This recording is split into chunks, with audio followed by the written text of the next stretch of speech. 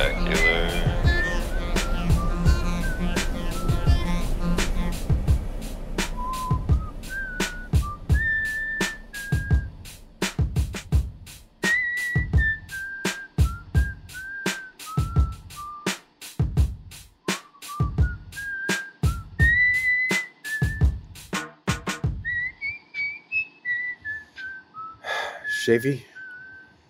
Shafee, I'm barely holding on here. Yeah, the peak of my young life, I was not ill. I was not out of shape. I didn't have a bad diet. Like all these things that they're like, well, if you are major smokers or you take a lot of cocaine, like there are things that can bring it on as a young person, and I was just not in that risk category. It was probably. I'm starting to wonder why we don't all have aphasia.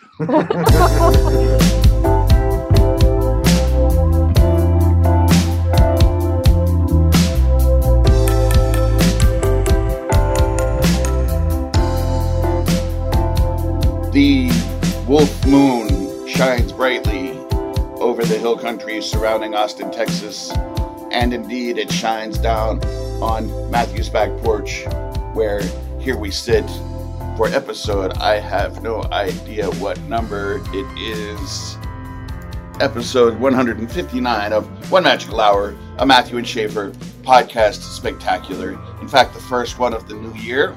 We're very excited to have you. It's a Friday night high energy episode, the ones you know and love.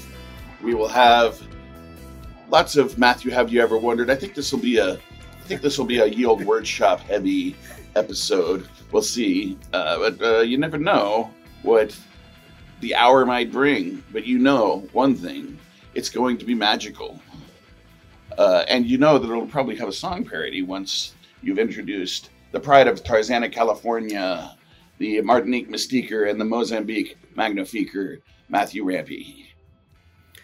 I am a man who will fight for this podcast. I'll be the podcaster you've been dreaming of. We'll live forever, recording together, and we did it all for the glory of this podcast.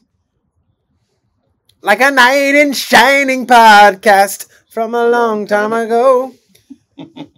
Peter Cetera.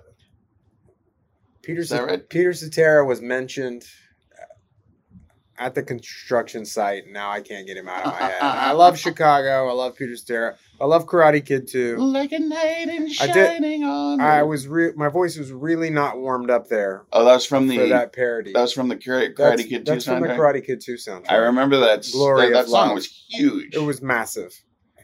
I'm bringing a Tuesday level of energy to a Friday night podcast. Tuesday on a Friday night. That's all right. A knife out to a gunfight. That's all right. I got energy to spare. I'm bouncing off the walls here. Good.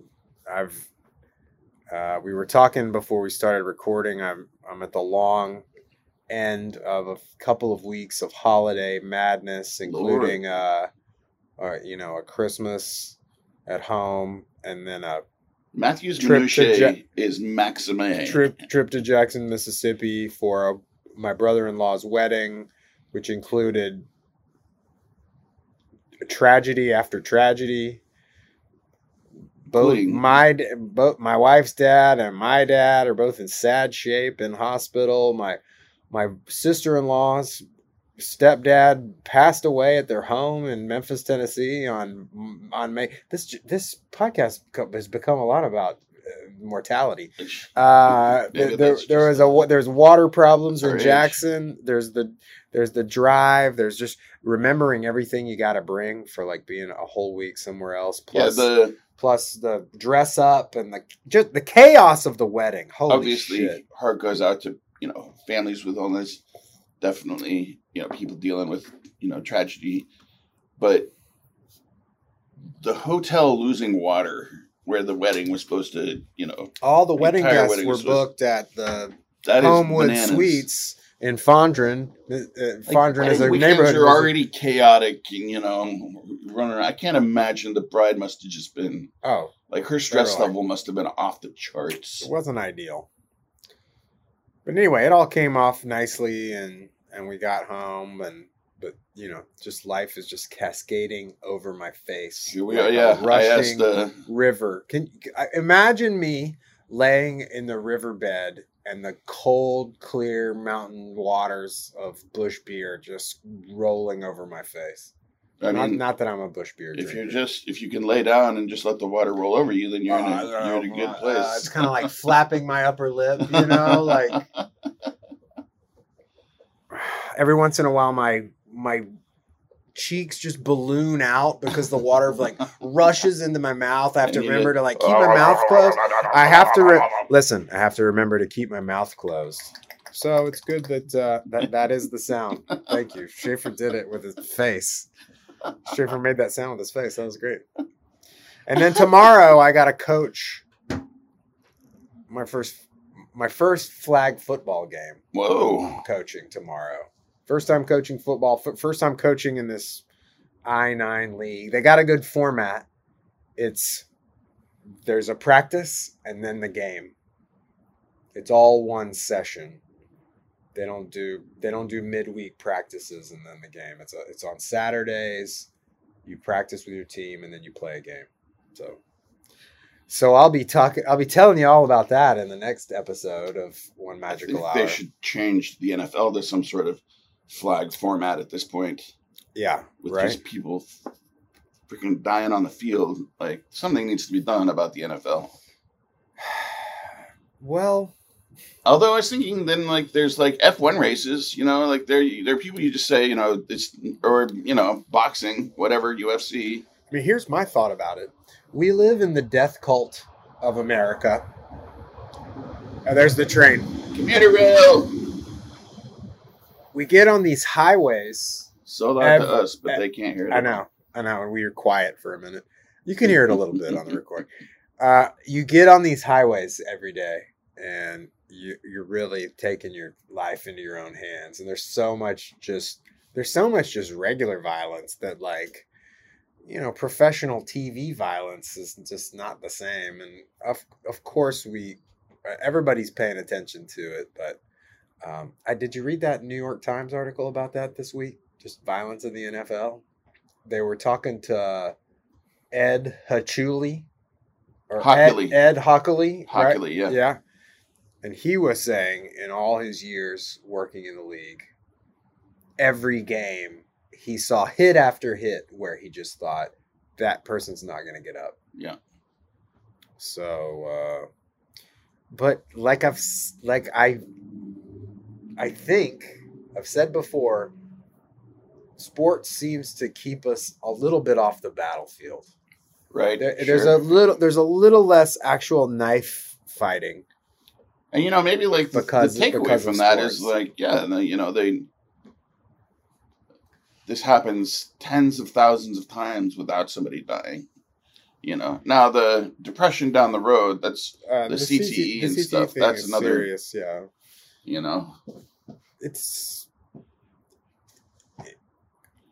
I've been thinking lately about how rudimentary we really are, and our progress as a society and technologically and culturally has sped up so much in the last 100, 150 years, 200, you think of that industrial revolution. You think about how man's existence has changed so substantially since the Industrial Revolution, and how it's separating us from nature and everything. And we're not equipped to deal with all that we're dealing with in the modern world. I don't know how that related to anything we were talking about before. But I don't know. We just there's all kinds of situations where you see people act in ways that are less than civilized, and we're just not too far removed from the animals that we are. This podcast is a good example of that. The the coming singularity will. You think that'll straighten it out? Yes. Huh. Because we will be half biological and half technological. So I've heard this concept that I may have heard it like on Joe Rogan's podcast, but don't discount the thought just because I can't remember what guest was talking about. Like we maybe just like a biological boot up for whatever comes after us, right? Yeah. We're the BIOS boot up. Yeah, I think that's, And then it feels, purposeful. Suddenly the podcast is elevated to a place of thoughtfulness. And we will still be there. We have, 200 hours of recording of our intimate thoughts and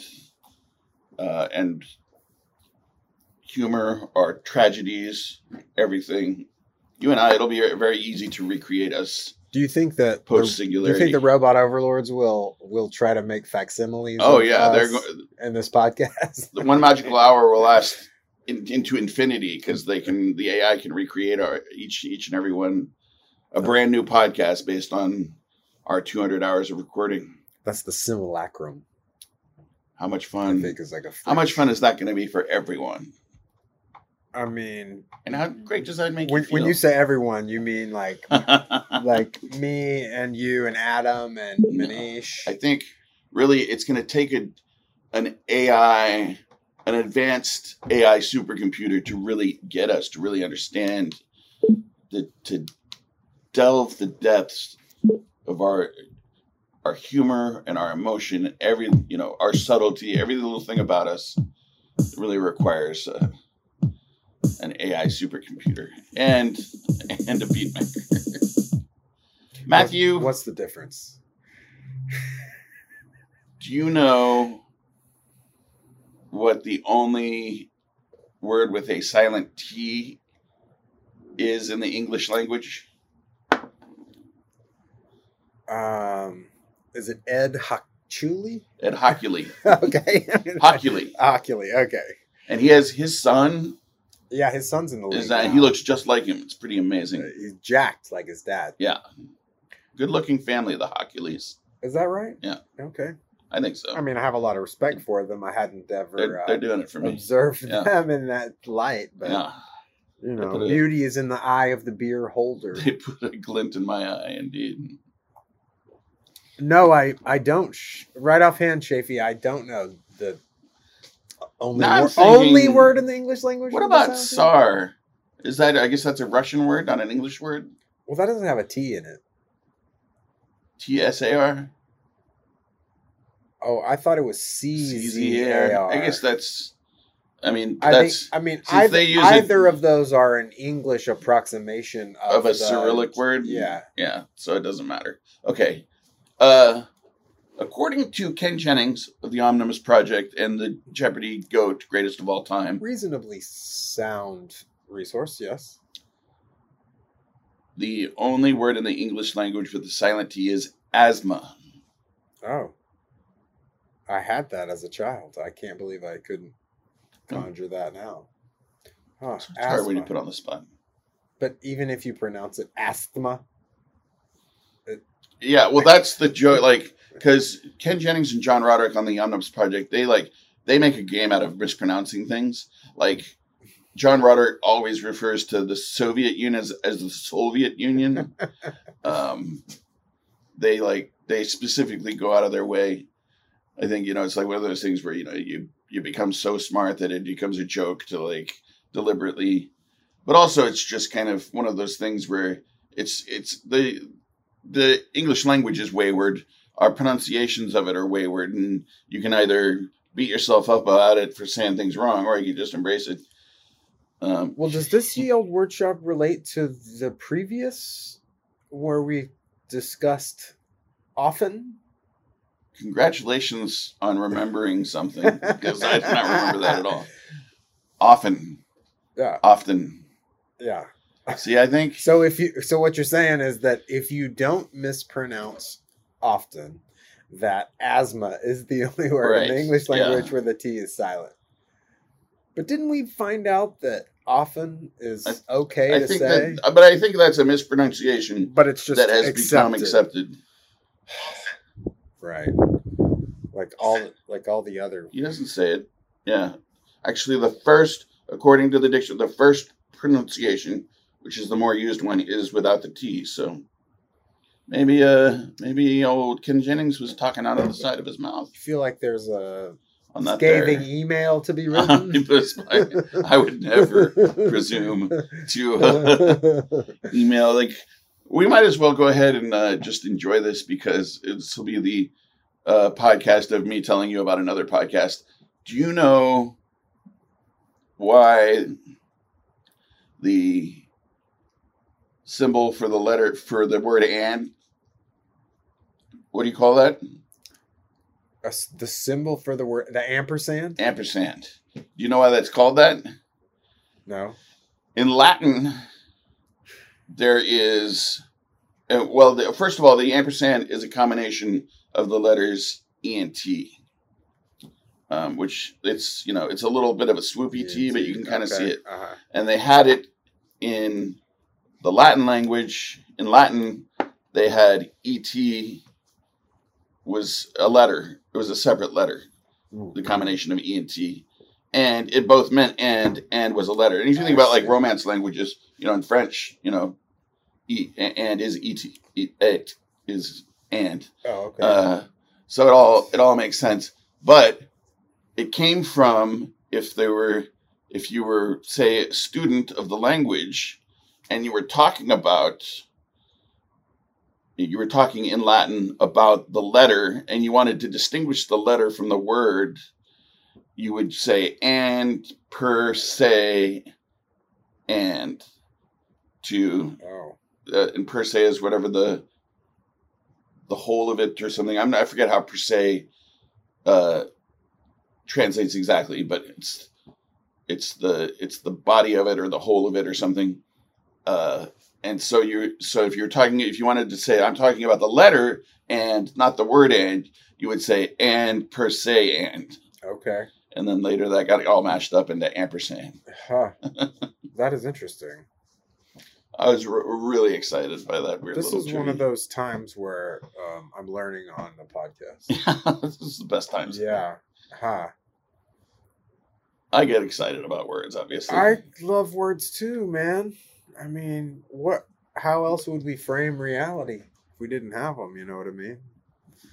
I've often thought about that. But then there's all those other times where they totally fail you. In that, what you just said, how else would we frame reality? To me, that means every sentence that human beings create are works of art. You are interpreting reality and putting it into words, which is what a poet does. Well, and, every time we make a sentence. And then in the Bible, they're like the word is God. Mm-hmm. God is the word. And what is God if not a creative force? It's like the power of creation in your face. And that that goes, my entire theology, the religion of Schaeffer is based on the fact that every idea is reality. Is this the episode where we reveal that we are gods? Because people have been like, why are you guys making that podcast? And then we're like, because we're gods. Well, yes and no, Matthew. God is everything. Every single thing. God is just a word for every bit of matter in the universe. It's all one thing. We're all one thing. Yeah, I wasn't talking about that. I was talking about little gods with a small g. All right. Yeah, we can get into that if you like. Deities, not yes, not the force. And I think not the one pushing 160 hours of our jibber jabber out into reality is a sort of. It's a God with a small G like thing to do. Definitely. I would call it 160 plus.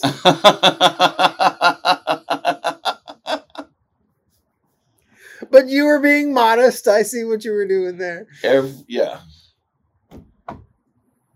I think that sometime in the future we'll realize that even it used to be we didn't realize that light was actually matter, and now you realize that there are actually little light particles that make light.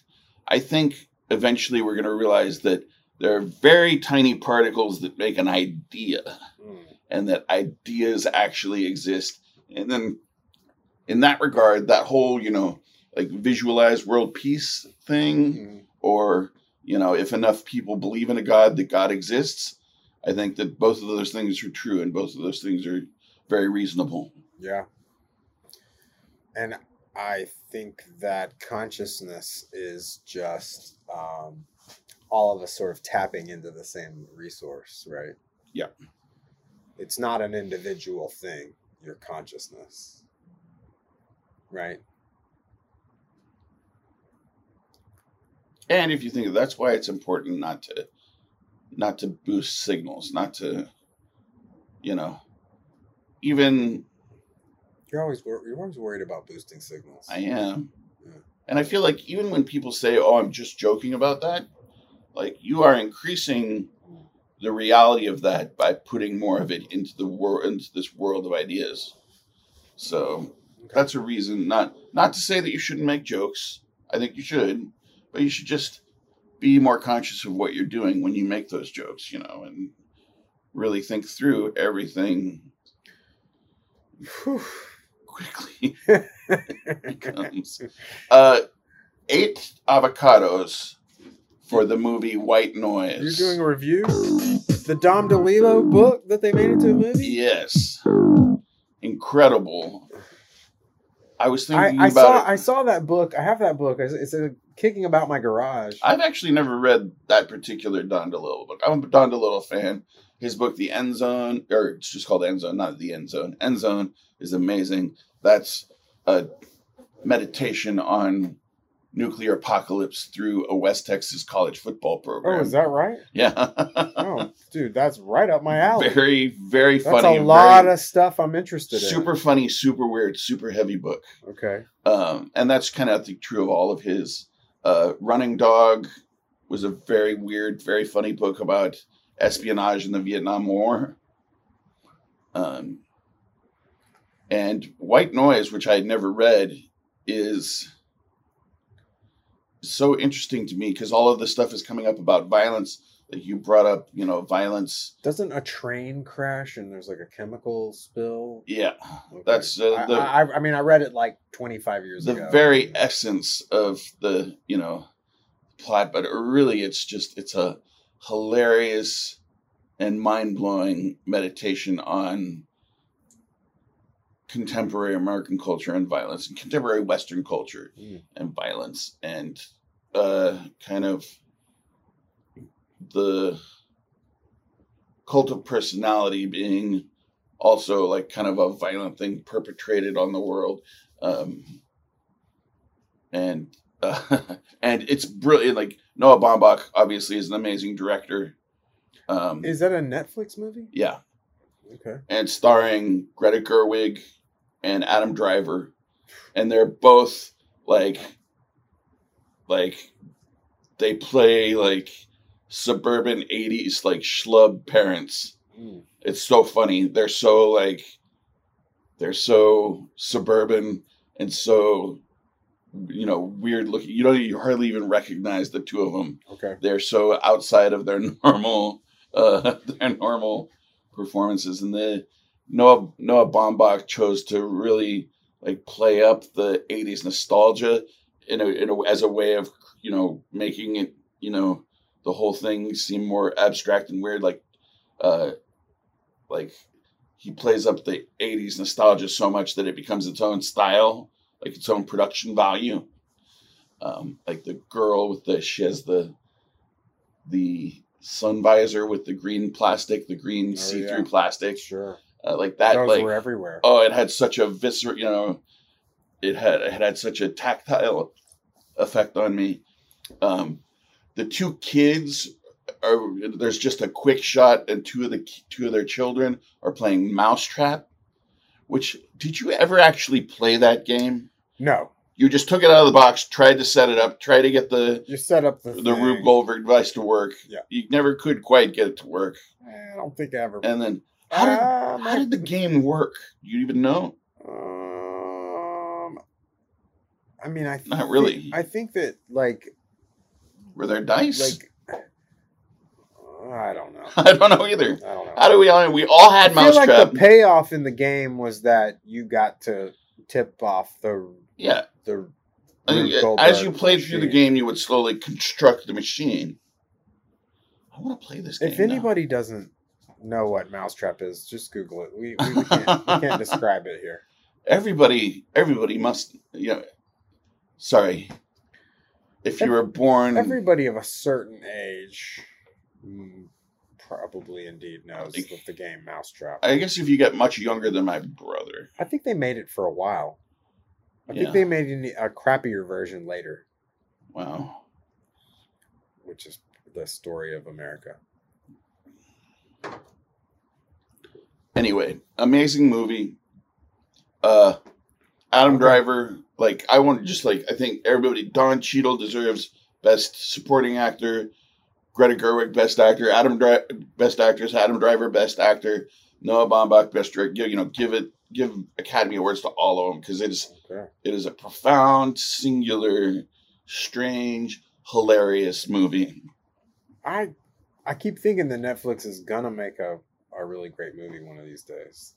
They have made some in the last couple of years that have gotten some nods, right? Mm-hmm. They definitely have, Don't Look Up got some nods. We talked about that quite a bit here. Yeah. That Jimmy Hoffa movie, the Martin Scorsese. Oh yeah, The Irishman. Right. Which I never watched. It looked kind of boring to me. I chipped away at it for like 7 I remember, sessions. You were trying to watch it. Snooze. Okay, but the other thing I was thinking of that White Noise made me excited about was the return of intelligence, the return of being intellectual and being smartly funny, and that being cool. When I grew up, when we were in high school, I felt like, being smart and being well educated and having a lot of knowledge and applying and being willing to learn and apply that learning to what you were, doing, that was a cool thing to do. And then I think that somehow you were raised by college professors in Lubbock, Texas, which had a pretty amazing public school system when we went to it with the funneling of all the smart kids together, But there were all these publishing contemporary novels and like Bret Easton Ellis and stuff. When if he published a book, there would be a huge party in New York that a bunch of celebrities came to. I mean, I agree. We've definitely moved from a time where intelligent people were celebrated. I think it goes back and forth in history. Right? Yeah, I'm sure it does. Absolutely. Because when you think about the Bolsheviks, for instance, they definitely wanted to get rid of the intelligentsia, right? It was 10% of Russia, and it was kind of they tried to wipe it out. Yeah. I don't know enough about Russian history to really say it, but yeah, it's funny because the intelligentsia would have driven the ideas that brought about the revolution at the beginning, and then they immediately became dangerous to the authoritarian regime that maybe that's how it goes afterwards. Back and forth. Yeah, sure. It's like the intelligentsia foments some kind of change, and then it's taken over by brutish thuggery and the will of the mob, and not the Italian mob, just a group of people. I know if you talk to our parents and our grandparents, it seems like all of this, everything that we're going through has happened before, and it's just cyclical and all that stuff. But I also think American culture is coming to a head. I think and when I look at this fucking circus with McCarthy's nomination, they've had 13 fucking votes, and these guys can't even get that done. Well, they're just doing the same thing over and over, right? Obviously, Donald Trump was not the answer, but the emotions that got Trump into office, those are real things. Those were people being sick of the establishment. And when I see stuff like this McCarthy nomination going on. I don't play. Granted, trying to solve a problem by putting Donald Trump in office is the dumbest thing you could possibly do. But the idea of just getting out anybody who was cronying up, to anybody else and having this weak, inept bureaucracy trying to get anything done, it's becoming more and more of a laugh, like even when the Democrats, when the Democrats took Washington, man, they should have brought Puerto Rico into the Union. They should have, gotten rid of the filibuster so they could just, get all of their stuff passed. They should have done it. And they didn't do it because they owe too much. They owe too many favors to too many people, to rich people who don't want things to change. And that's what's going to eventually lead to some sort of upheaval. That's not going to be. I don't think it's going to be really good for anybody who is in the middle class in America.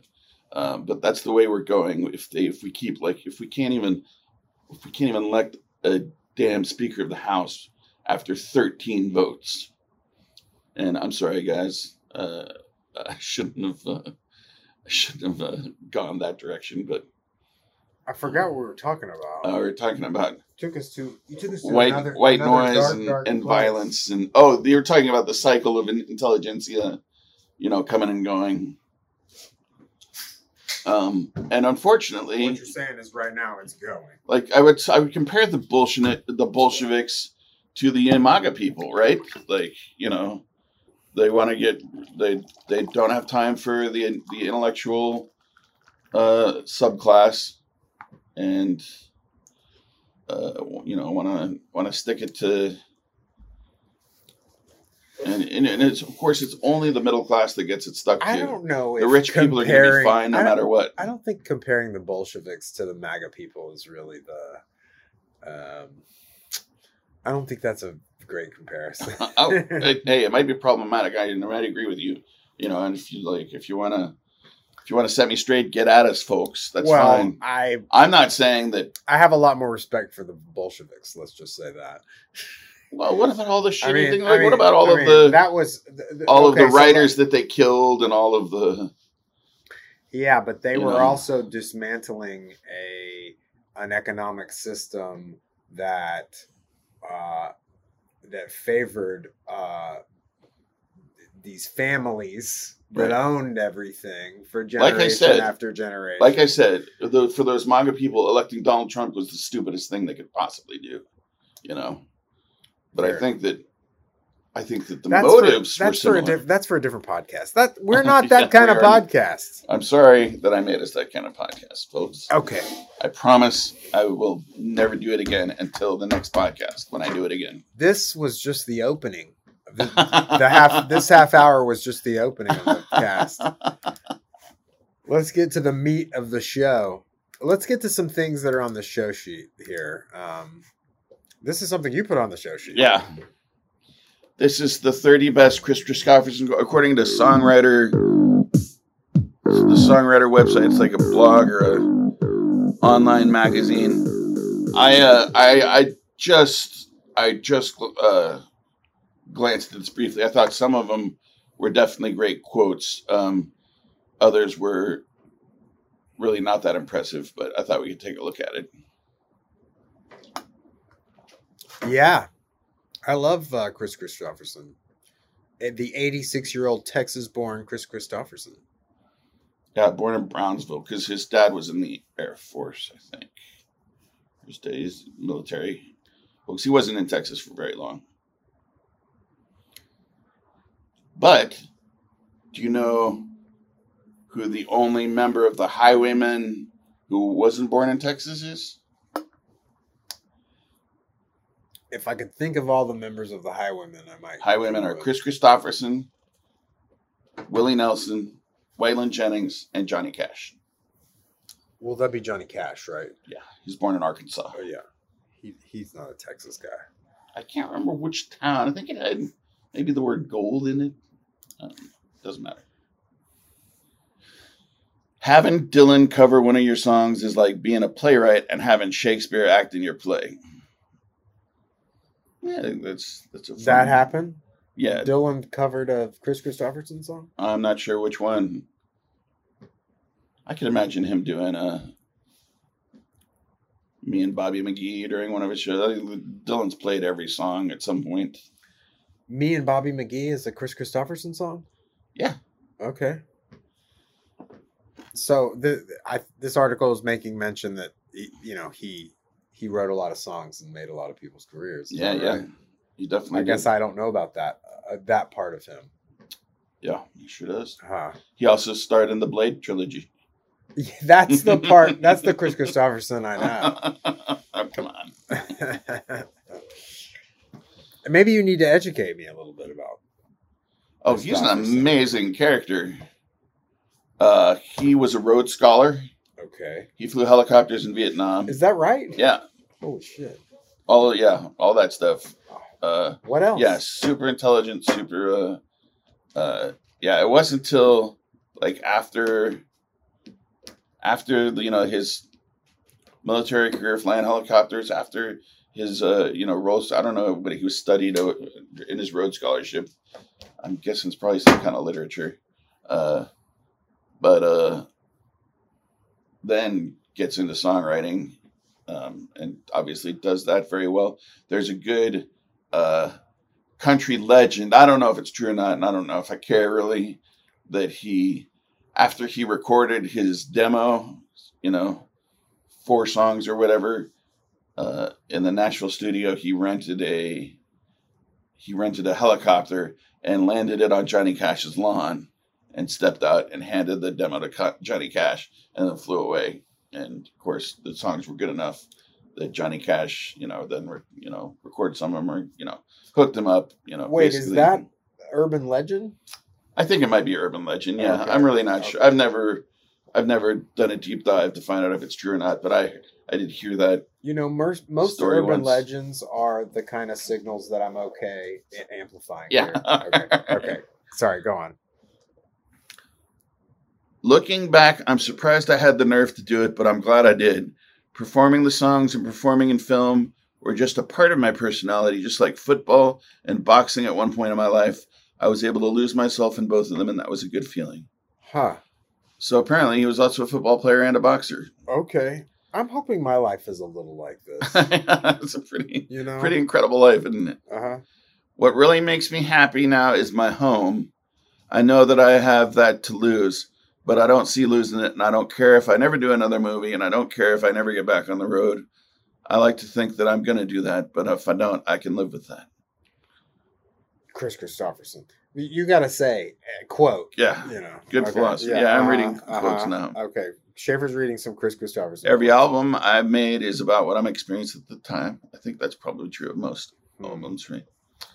I have a special place in my heart for Nashville because it saved my life back in the day. Well, now what does that mean? Do you know anything about that? I bet there's a bunch of stories in there.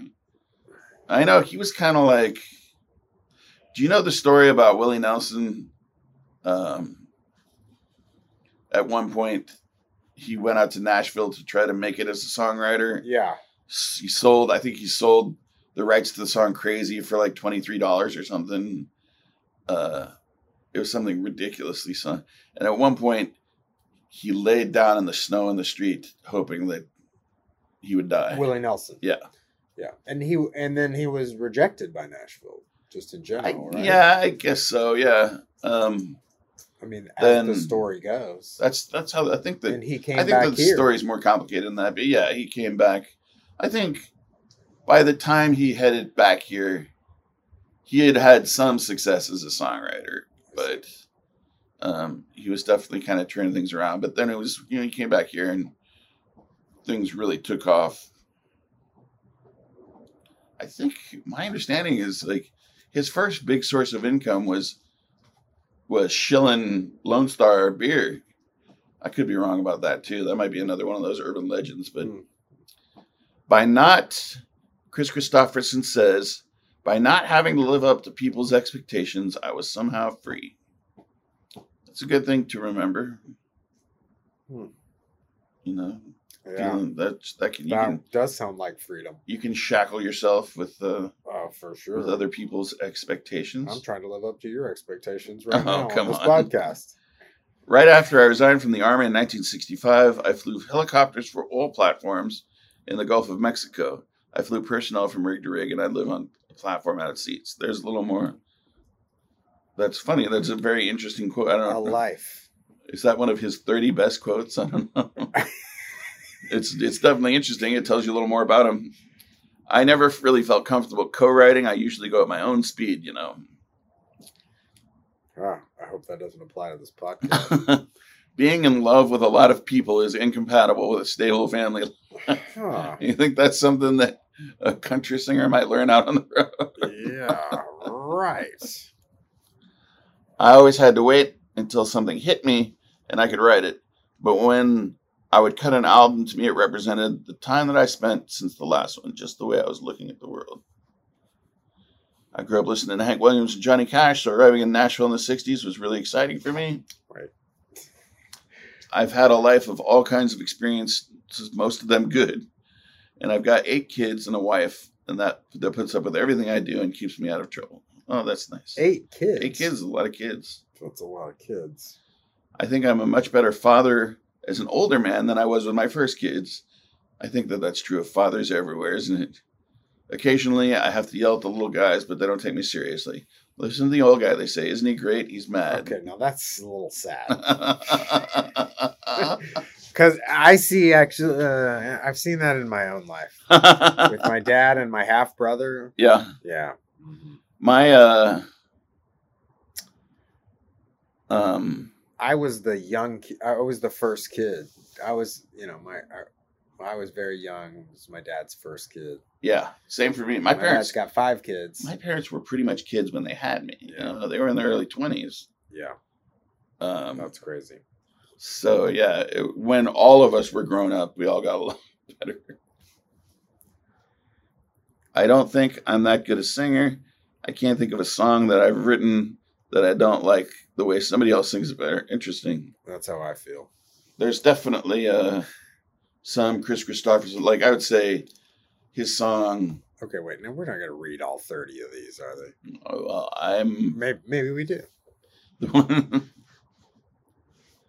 Oh, it's hitting too close to home. Yeah.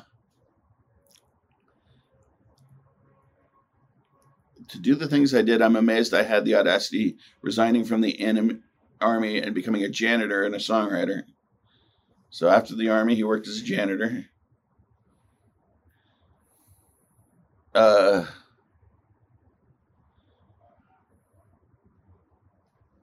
It comes natural as, let's see, a lot of stuff about his kids, huh? A lot of stuff about his kids. I've never learned. Now, number 20 is interesting. The older I get, the less conservative I become. I'm pretty sure that we never really would have thought of him as conservative. No, right. But it also, isn't that counter to usually the way it goes? Usually, I think it depends. People conceive of, like, you get older, you get more conservative. My parents and grandparents, it's different. I know, like, with my dad's mother and father, they definitely became more open-minded as they got older. And I'd say my parents are the same way. I think, yeah, you realize that some of the things that you thought were black and white aren't so black and white anymore. Fair enough. I feel like I'm lazy, but I keep the yard looking good. Yeah, these really devolve. Okay, well, you've, again, educated me here on my own podcast.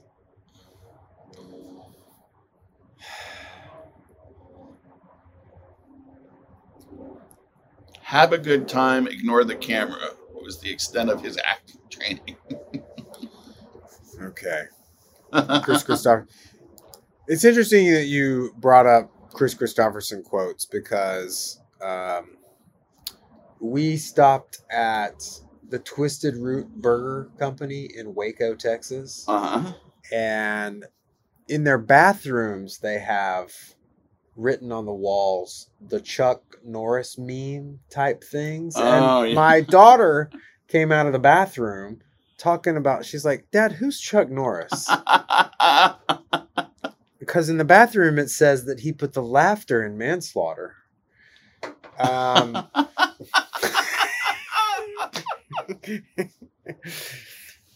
What other Chuck Norris memes Well, do you remember? then I went to the internet and I was like, Chuck Norris memes. There's this website, Chuck Norris Facts, Yeah. that popped up in 2005. I remember those, some of them being very funny, Yeah. but I can't remember any examples off the top of my head. Well, I tried to go to the website and here, let me show you. It says, we're doing some maintenance. We'll be back in a bit. I wonder if that's a Chuck Norris quote. That looks like onemagicalhour.com. Yeah, that makes you feel better, right? Everybody's in that boat. But I did find some here. Time waits for no man, unless that man is Chuck Norris.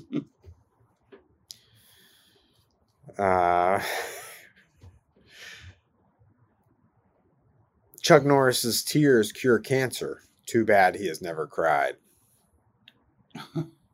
That is too bad.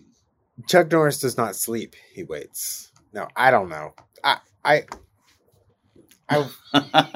Chuck Norris counted to infinity twice. That's funny. Who knows where these came from? This is just some article from parade.com. If Yeah. that's even a real thing. This podcast has gone off the... we can talk about that later. Hey, let me ask you a question. Have you noticed all of these short podcasts in the podcast world? Yeah, I don't approve of it. They're like, there's podcasts that are like 5 minutes, you know? Yeah. We did some trivia, some car trivia, and it was fun. But they were only like 5 minutes long. Yeah. Like, what am I doing with my time? I need a 5-minute podcast. For car trips, you got to get those awesome like mini-series podcasts. Like the one Rachel Maddow does on the Nixon Watergate. That's Okay. amazing. Sure. And that'll be like 1 8-hour trip. Yeah, I mean, I dig that. And me and Amy listen to podcasts, but then like we listen to podcasts while the kids are on the iPad now. Yeah. They've got some headphone splitters. They'll be watching something together. And we can do, but they've gotten to where they like This American Life. Oh, cool. So That's great. yeah, it's great listening to a podcast together for sure. And The short ones I think are mostly probably consumed by people who listen to podcasts at work. You know, they're doing 50 hours a week in a cubicle, and you run out of you get your favorite 1 hour podcast. You know, if you're lucky, maybe it's 2 or 3 times a week, but it's probably more like once a week. And then you need more. So you have, your little short podcasts in between. You have nice ones like the Slowdown, where you can consume a little every day. okay.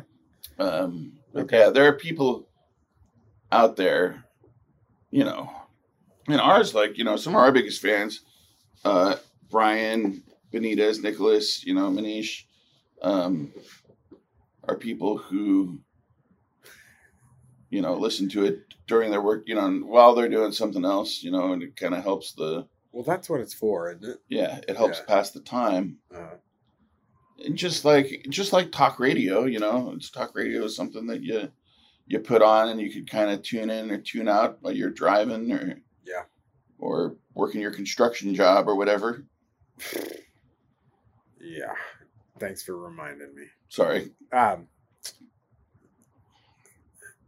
But yeah, I think there's room for long podcasts and there's room for short podcasts. Okay. That's fine. But I understand. That's fine. I have a bias against short podcasts. I do too. I think every podcast should be It seems like any podcast could be 20 minutes. one magical 70 minutes. It seems like you could almost talk about any subject for 20, 27, yeah. 28 minutes. Yeah. the minimum. I could yammer on. I know we could. I could yammer on about nothing for 28 minutes. That being said, I feel like this is a short podcast. I think. I mean, in the pantheon of One Magical Hour, Matthew and Schaefer podcast, Pachanga, this particular one might end up being, might be 55 minutes if we wrap it up in the next 3 minutes. I was just about to look up a poem, but then I think I promised last time. Last time I said I told you the first poem that I ever wrote, and I said that this time I would do the second poem. Yeah. Okay. Are you ready? You got it memorized? Yeah. For the podcast, or just generally you have it memorized? No, you didn't study it before you came over. No, okay. I've had it in my head since okay. the third grade when it was selected by Naomi Shihab Nye to be in a collection of poems by elementary school students in Texas. You had no chance in life. They railroaded you into this poetry thing. Yeah, I was. They were like, this guy. I was born. I should get a tattoo somewhere that says "Born to Write Poetry." I think it's one of these deals where, like in our system, that they just sort of ascribe roles to you at an early age, and sometimes it's just like the luck of the draw. You get poet. Go on. I'm sorry. I wanted to say real quick, Happy New Year. I'm so glad to be back here with you. Oh, thank you. Doing this. I missed this so much. Thank you. That's sorry for the silence, folks. I was thinking maybe next year we could do 2024? Or you mean this year? This 2023. Oh, okay. Let's plan on doing this. Sometime in December, we have a day we set aside for Matthew and Schaefer Day. And we record 4 hours. A bunch of 10-minute podcasts. Yeah, we do 4 hours, do 4 podcasts. And then it climaxes in a One Magical Night, Matthew and Schaefer Christmas karaoke spectacular. Okay. We sing Christmas karaoke at the bar, and then that's and then we go on our break, and then we have 3 in the can or whatever to distribute over this time. I like that idea. The thought of being interesting for 4 hours in a row is daunting. I think if we're at the bar and Chuck or Jeff is handing us beverages, and I think it'd be fun probably because you could kind of listen to it over 3 weeks as us. I feel like it's 4 hours of recording for 4 30-minute podcasts. Yeah, that sounds right. Yeah. Okay. Something like that. And we missed you. We love you, One Magical Nation, each and every one of you. The poem from third grade Schaefer is as this. I think the assignment was. Wait. Hold on. Second poem ever. Yeah. The assignment was something like metaphor, or maybe not. I don't know. I don't remember what the assignment. It doesn't matter. That's the first rule of poetry. It doesn't matter what the assignment was. The poem was called "The Moon." The moon unfolds gently, quietly, as the last rays of sunset slowly disappear. The moon dreams of peace on earth. Dream, moon, dream. Well, I see why they encouraged you. They were right to encourage you. Good, I'm glad. But see where it's led you.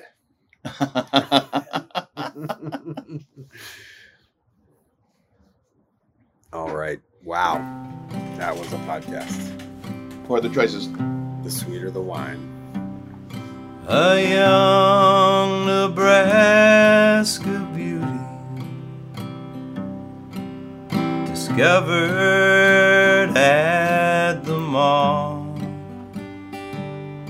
outshone the golden jewelry and followed New York's call. The airport taxi driver told her mother to beware. New York is a fine place to visit, but don't leave your daughter there. Take your daughter back to Nebraska. Don't leave her in this town. She's the queen of Ogallala, but the city will steal her crown.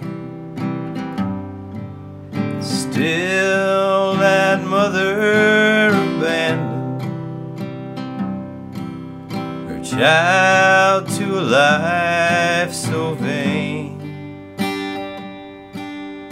bound by ropes of velvet, drowned in fine cocaine. To the wolves that live on Wall Street, she was just a one-night prize. They crushed a flower of the prairie, and now she sits at St. Patrick's and cries. Take your daughter back to Nebraska. Don't leave her in this town. She's the queen of Ogallala, but the city will steal her crown. Take your daughter back to Nebraska. Don't leave her in this town. She's the queen of Ogallala, but the city